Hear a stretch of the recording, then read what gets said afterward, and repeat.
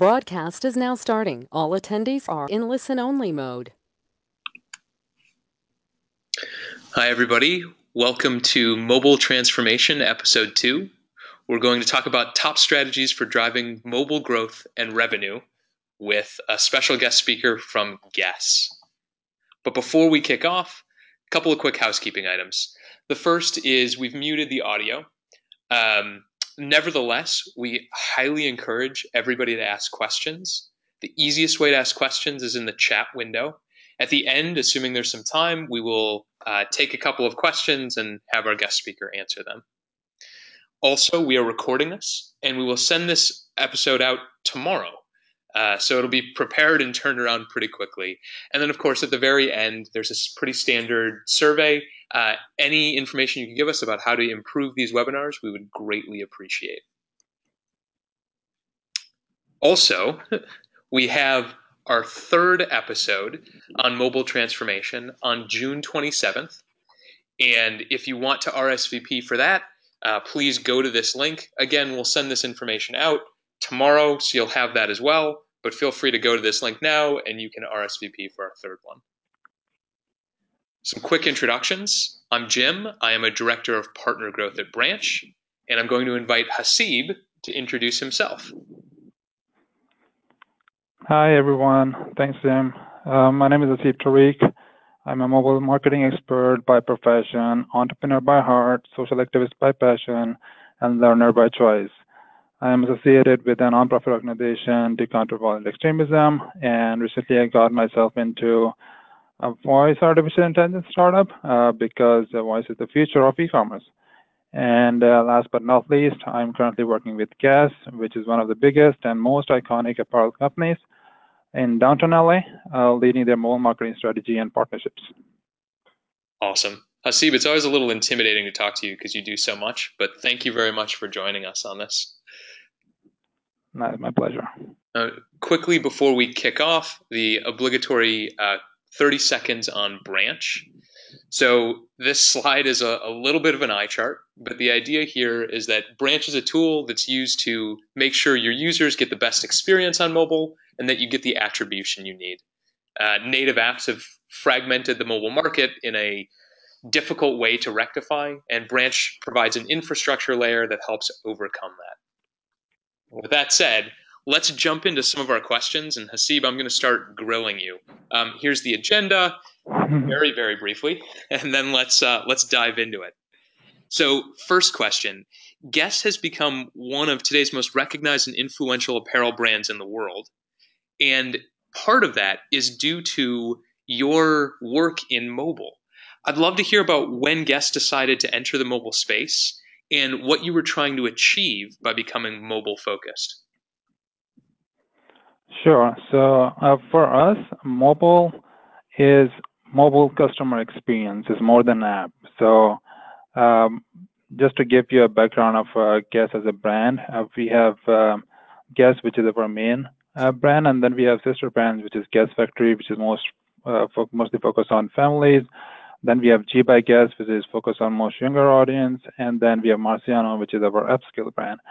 So I'm managing 4 US and 2 Canada apps, and at the same time focusing on the mobile customer experience of our customers.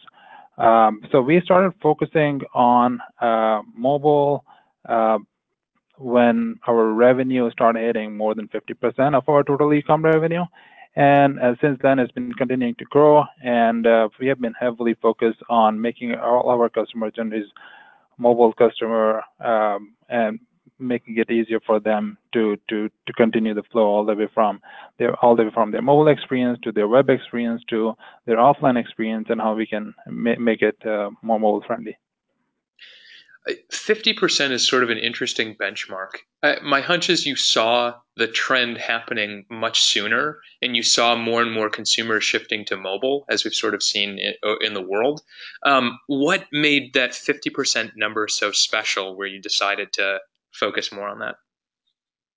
So I understand mobile and the value of it, but in a big organization like Guess, it's hard to show that value early on, especially without those numbers.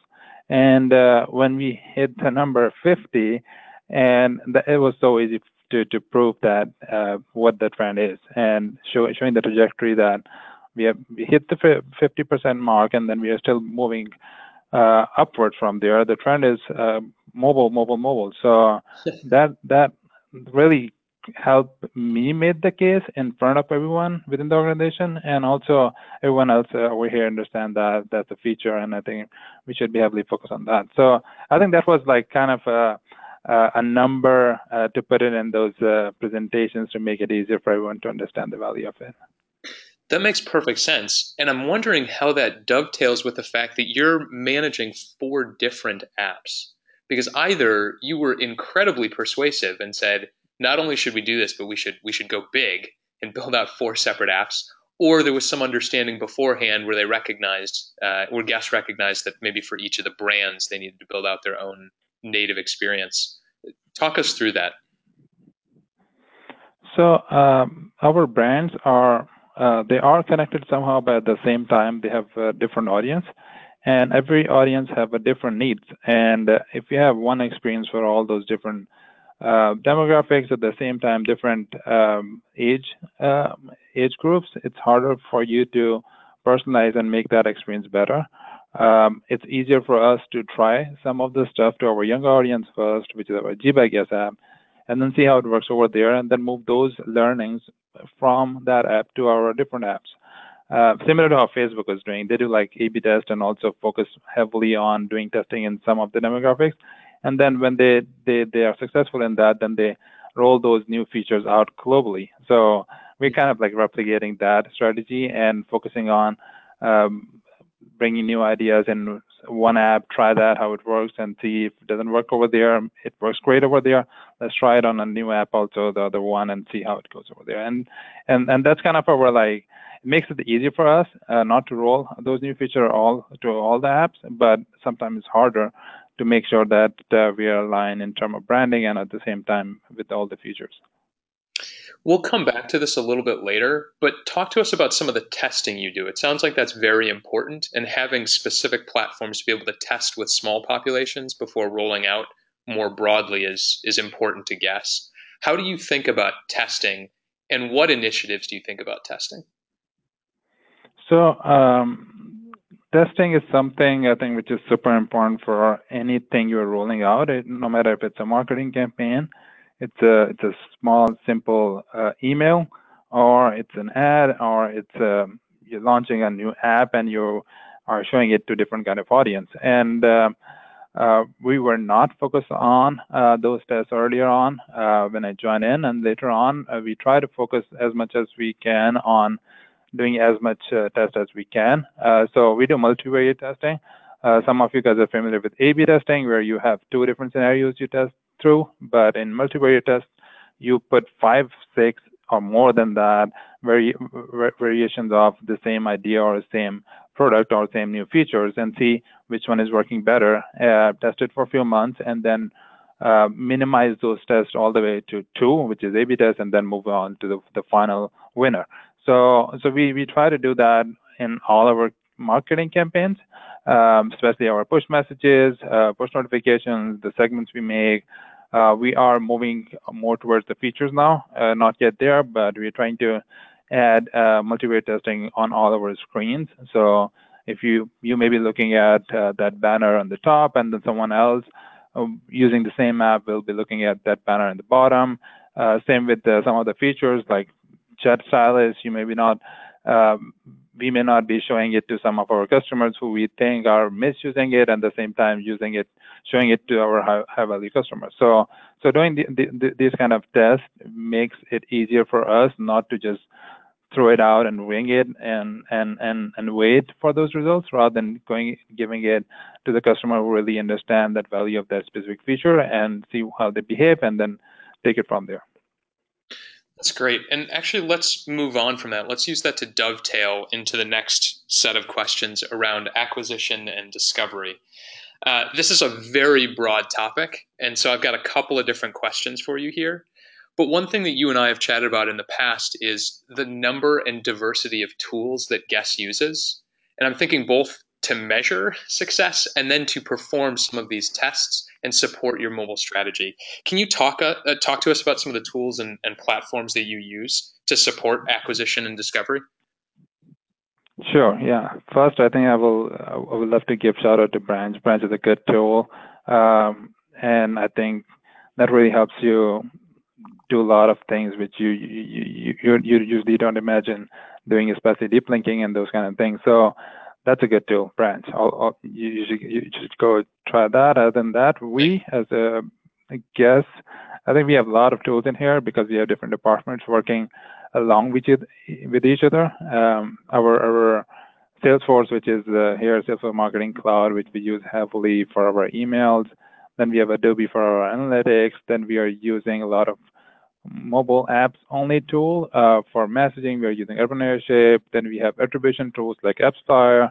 So and then for segmentation, we have different tools. Then we are using Looker dashboards for visualizing all those different metrics, understanding which campaigns are working. So there are tons of tools, but at the same time, the good thing is that when you're using all those tools, you understand what is the value of each tool, and if you try to have make use of all those tools and personalize, I think that is something which is super important and we're trying to achieve. We don't have one platform where we connect all the data, but that's the feature which I'm seeing, kind of like redesigning the retail for next generation using personalization. Because I think I was reading somewhere that 73% of consumers purchase more from any brand if you personalize their experience. 73%, which is a big number. Absolutely. Well, and this leads to a question. I mean, the tools are only good insofar as you're able to design strategies around them. Personalization is a great one. Is there a particular strategy that has worked incredibly well for you when it comes to acquisition and discovery? So in terms of acquisition, I think there are a couple of things which is great that we are not our app, especially if I'm talking about mobile apps, we are generating a lot of organic traffic, especially for example, when you buy something online or offline and you sign up for our guest list program, which is our loyalty account or loyalty program, you receive an email with a confirmation of your order, and then we push you to download the app for the tracking purposes, for tracking your order, for returns and those kind of things. So they are already qualified as our loyal customers. At the same time, we see the value of that customer is super high. We're not pushing it as an ad. So for that reason, I think that the organic channel is something which really works for us. And at the same time, we work with a lot of partners. It can be affiliate partners, can be branding partners, and that's something which is really helpful also because they bring some kind of connection with the brand already, and they stick with us for a longer time. That makes perfect sense. I'm curious if you can even share with us an example of some campaign that you've run in the past that's actually resulted in a significant source of new traffic. Mm-hmm. So we did a partnership with T-Mobile. T-Mobile Tuesdays is T-Mobile's marketing campaign plus giveaway offers, which they do every week on Tuesdays.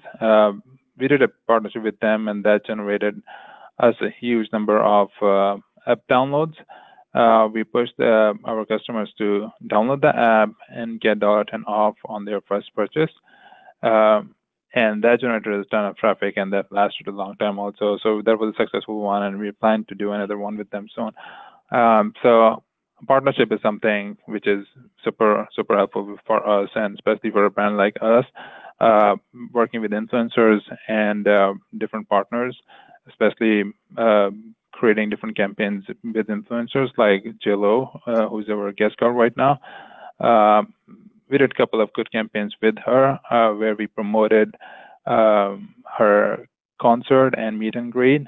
We called it JLo Experience, where we sent selected few customers of ours to go meet her in Vegas and also experience the JLo show, as well as We took those customers to our stores in Vegas, and we did it all through two different things. We asked them to sign up for our sweepstakes and push them through QR code so they can scan that QR code and open a completely different experience, which we call Jill Experience. So doing those kind of partnerships, no matter if it's a brand partnership or an influencer partnership, that really work for us. And Hasib, you've talked about the value of partnerships here, which I think resonates with a lot of folks. But there's some danger because if you don't invest in the right partnerships, you might not succeed. And it's difficult to suss out what those right partnerships are. How did you think about this? So we did a lot of data mining and understanding using data, which partner to go with. The good example is looking at who owns the similar audience as what you're targeting for your customers. So if you can figure that out, there can be different ways for each brand. I can give you a couple of examples. Like you can look at all your purchase history and figure out if someone is coming in from a certain city, certain location, certain interest. You can do different send different. I'm not sure if I'm saying it correctly, but you can ask them to do certain actions with you to understand what their interest is. So sending different kind of experience to them and understanding your customers first, and then looking at who has a similar customer base and going to them. I think that's something which is good. Like we figured out that T-Mobile, we have our customers have a inclination towards T-Mobile, and they are T-Mobile customers. And when we went and tested that really worked for us. It can be different. Like you can look, okay, which banks they're using. You can look at which other places they're visiting, which other cell phone companies is one, like T-Mobile, Verizon, which company they're using, or it can be if they're using different music companies. Like we were planning to do a Spotify campaign, which didn't work, but there are different options or strategies which you can use to understand your similar audience and go connect with those brands. Sometimes it works, sometimes it does not. You take like 6 months, 8 months of your work to do work, try to figure out how you can have that partnership, and you run that campaign. But it's a good test. It's especially in these kind of partnership where you are not throwing out a lot of dollar amount, and it's easy to implement. I think it's worth trying. A lot of I'm sure that there are different people in the audience right now who have never experienced that. So I think it's something which you guys should try. Go and see what brands are. It cannot be a competitor, but at the same time, a lot of SaaS companies are doing something similar. Also, they do cross-branding promotions where they create content and share it with their brands which are using something similar, and try to push it through them. So there are different strategies which you can use. Sometimes it will work, but it's a good test to do. I love that advice. And so let's say that members of our audience have gone out, they've built these partnerships. Let's actually switch gears to talking about once they've acquired these users, how they retain and engage them. And so I'd love to pick your brain on this. As you're thinking about making mobile a priority, as guests shifted to do more of that, I'm curious what role the native app played in the overall strategy. And then I've got a couple of follow-up questions. Sure. So making those things, when you retain those customers, how can you engage? So there are different strategies which we use at Guest. So if you're downloading the app and signing up, the only way you can sign up is we push our customers to sign up for our Guest List program, which is our loyalty program, because we think that if you're downloading an app, you're taking an extra step by trying to connect with the brand, and we think that you're a loyal customer. That's why you're going in and downloading the app, and we expect you to give us your information so that we can make your experience better. So the big example is we have a chat stylist inside our app, which is we're not giving that experience anywhere other than mobile apps. So if you are signing up for any of our app, you can go in and there is a chat stylist. It's not a bot. It's not a chat bot. It's a real person sitting, talking to you, understanding what you're, what exactly you're looking for, and suggesting you the whole look, which you should buy, which will look good on you, which will look based on your event or based on your interest. So that is something which we think that is a value for our customer by giving them more than what they can in any other channel, and making that we can make that experience better because we have native mobile apps. It's harder to do it in other platforms or other channels. At the same time, we can ask them for information and they're connected through their account, so that's easy for us to gather that information, give them more personalized response and most personalized ideas regarding what exactly their style is, their fashion is, what should they buy. I love this idea. It's almost a personal stylist in your pocket in the native app. And so as a consumer, I love this, but as a business, you've got to be thinking, does this move the needle? Is this actually helping retain and engage our users? And you've got to measure that. So as you're thinking about that, what are the KPIs that you index yourself against, index the success against, to determine whether it's worth investing time and energy and effort into these initiatives? Yeah, so like I mentioned earlier, like 73% of consumers purchase more from a brand that personalizes their experience. I think that's a big thing, and then we see that happening when someone is having an experience with our chat stylist.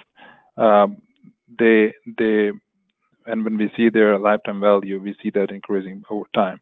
And we started this as a test when we launched it for 6 months, and then since then we never removed it. And based on that, we are adding a new program which is separate to that, but creating more programs where we are giving our customers stylist experience and giving them more places to connect with us. And that's where it all started. So it is really working for us, and I think there are other brands who are doing something similar too. But there are a lot which can be done, and I think there are a few new technologies which are out there which can make it easier for brands to do it on scale. We are testing some of them. It can be AR, it can be through voice, it can be through taking your pictures and using avatar. So there are a lot to do in that specific idea, more than just having a chat stylist. And if any of you in the audience right now have any ideas, feel free to send it over to me. I would love to know more how I can make that experience better. Love that. I think everybody in the audience should consider that a personal challenge. And this actually went nicely into the next topic that I wanted to discuss here, which was around optimizing user experience. So you've talked about a number of different ways to make the user experience better. And I'm curious, as you're thinking about improving overall user experience, what are Guess's top considerations? Okay, so that's a hard question, and we have 100 of different consideration, and but I think the most important one is to like innovate our customer journeys. It can be through like solutions like Salesforce Journey Builder, or like all the tools we have, how we can unify all the digital and physical experience. I think I will throw another number. I think I read somewhere that 42% of customers think that it will be helpful for them if they are shopping offline in stores to have their online search behavior when they are in the store. So if when you walk in and someone in there has already have like all your previous search history, and they can personalize your experience when you're in the store, that customer will convert 42% higher. So how we can like give those tools to our reps in the stores? It can, like right now we're trying to do it with our apps, but there should be something else. There should be a next step where when you walk in, you have an experience in the retail store based on your liking. and not you're just walking in and looking at all and trying to figure out where to go, what to look for. So I think that can be done somehow through, like right now we are doing it using our guest list profile. So if you are a guest list member, we have all the purchase history of what you have previously bought. So when you go onto the cash register, the person who is standing over there can pull those details out and give you like a couple of suggestions, but that's like an step. It can be done before that, and I think that's what we're trying to achieve. That makes a lot of sense. I'm going to quickly move from here. There's actually a lot more to unpack here, but I'm realizing I want to be conscious of time and keeping an eye on that. I want to talk a little bit more about partnerships because you've indicated that this was very successful for guests, that there's a lot of testing that goes into this. And I guess maybe a higher level question, as you're encouraging other people to think about this, are there any best practices that you have, or alternatively, or additionally, any red flags that people should look out for as they're thinking about partnering with another company? I think the partnership should be win-win for both the brands who you are partnering with. So if you think that when you're talking to someone and the deal is too good to be true, you should back off right away because there's no other brand okay with giving you everything which you are looking for without getting anything out of it. So the conversation should be super clear from the first conversation or first day that we are doing this partnership on a mutual benefit, and what you are looking for, what we are looking for, and how we can make sure that it's a successful one. And cannot be successful if you think that you are getting everything out of it, but they're not getting anything out of it. You will end up wasting a lot of time because they are not super excited about that specific partnership. So having a strategic partnerships with brands, the goal, if there's a revenue, then the end goal should be how you can minimize your marketing spend. And for us as a brand, we heavily invest on like a lot of different channels where we push a lot of our marketing budgets, and partnership is a place where if you work on it strategically, I think we can minimize a lot of marketing spend and generate a massive amount of revenue without because those people who are coming in from those other brands have inclination, they are connected to them, and they have some kind of stories which they are connected to with them, and then if they push your message with their brand, it will be easy for you to convert those traffic, those customers, or those loyal customers of their brand. So it should be a mutual partnership. Perfect. That's some great advice. And with that, let's actually use the last couple of minutes to answer some audience questions. So this is going to be a little bit of a potpourri. First question is, what channel have you found, excuse me, that has grown your user base exponentially time and time again? Okay, so I think the answer is like, it's not like a surprising, but email is something which is a massive revenue generation for us, and it's never ending. So I would suggest, like, I'm not sure after GDPR what you can do, what you cannot do, but I think email is a platform which will be here no matter what.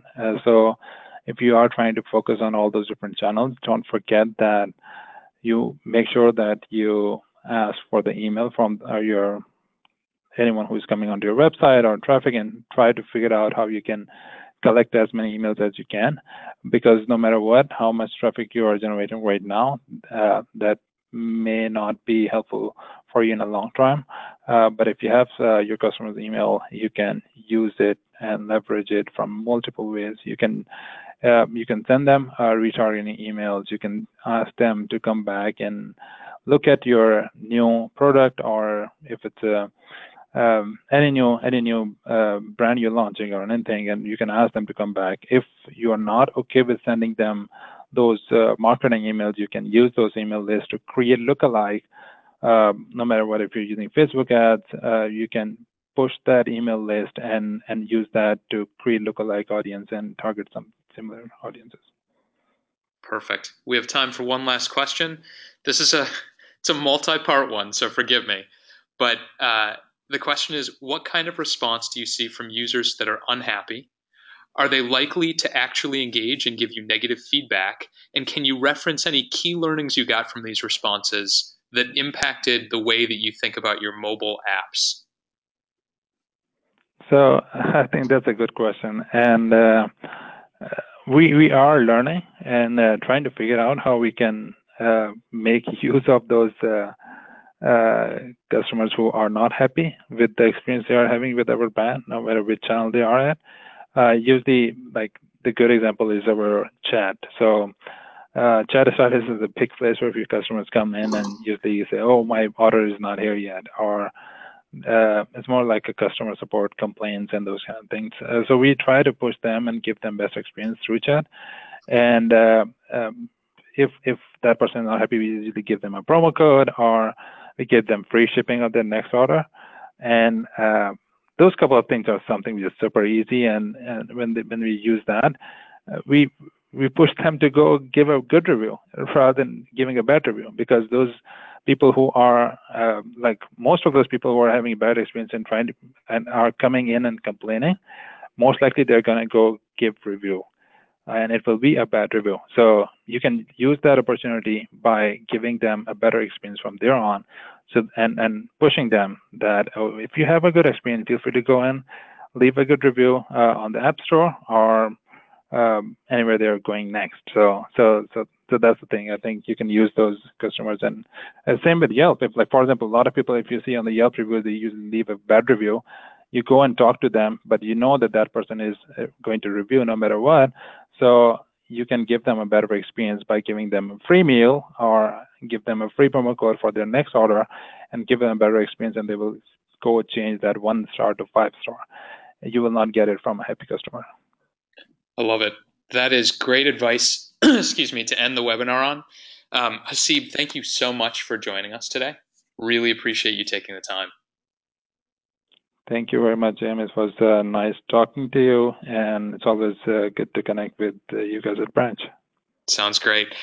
Everybody, please sign up RSVP for our next episode in the Mobile Transformation Webinar Series on June 27th. Look forward to seeing you then. Thank you, everyone. Bye-bye.